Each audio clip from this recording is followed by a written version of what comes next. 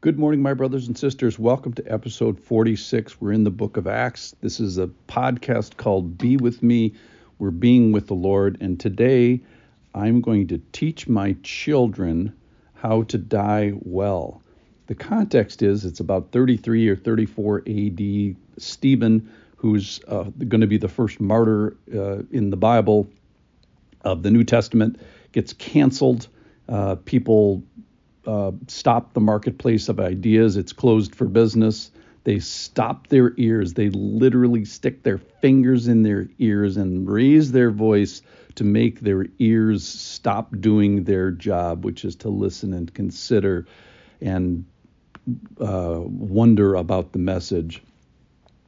And I believe it was D.L. Moody. I can't find the quote. The quote's in my head, so I may be getting it wrong. I may be getting the person wrong. But it goes something like, when he found out he was terminal, he said something like, gather my children about me, and I will teach them how to die. And that is what we're going to do today in the stoning of Stephen. Here we are in verse 54 of chapter 7 of the book of Acts.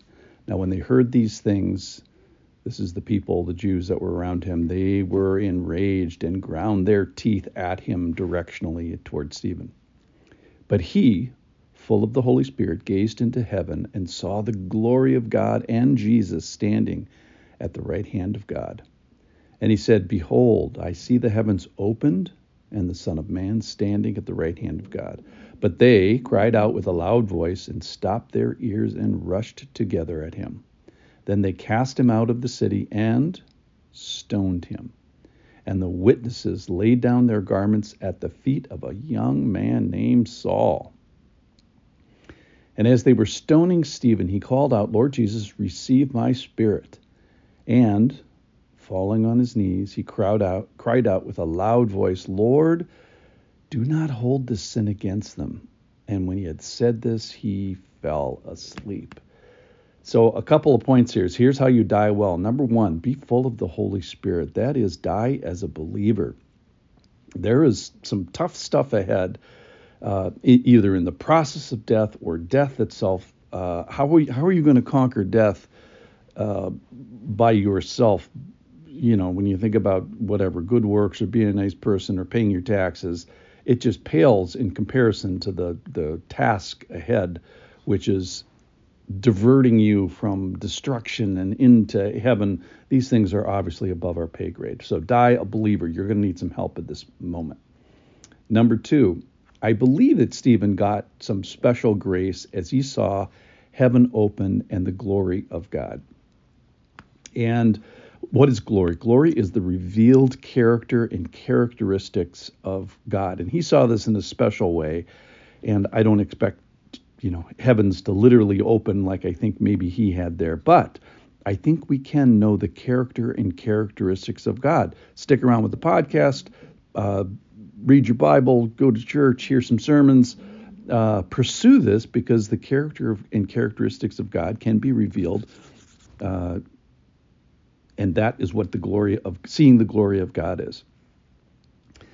Number three, be ready for a Trinity party. Now, here you see a unique place in Scripture where you see the Holy Spirit, God the Father, and Jesus all in the same sentence. There's a number of them, but this is a notable one. Literally, it's in the same sentence.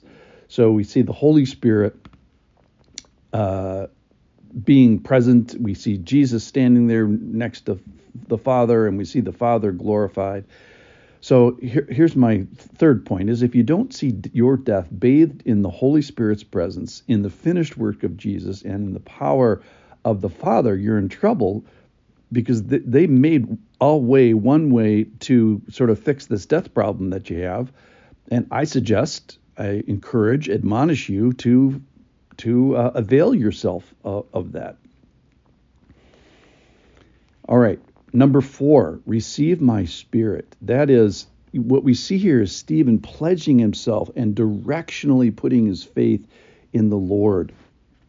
Nobody dies, okay? I know we're going to talk about death here, But in a sense, and I'll say this dramatically, is nobody you've ever known has ever died. No one you ever will know will ever die. That is, everybody you know or has known is going to live forever. Now, not here, and yes, we call it here, and they use the word sleep here, but trust me, Stephen didn't stop existing at this moment in time. We see him as asleep here. He's dead to us, but he is very, very, very alive. So at the moment of my death, in the moment of your death, trust me, you will be very, very alive, just not to this planet. So may I suggest pointing us in the right direction, getting us directionally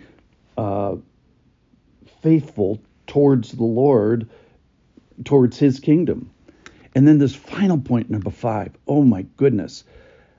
Stephen, and falling to his knees, he cried out with a loud voice. So he's falling to his knees. Why is that? Because he's being stoned. He's on his way out. He has 30 seconds, whatever, left to live, moments left to live, seconds left to live on this planet. And he says, Lord, do not hold this sin against them. He forgives, he forbears, he practices what he preaches, so to speak.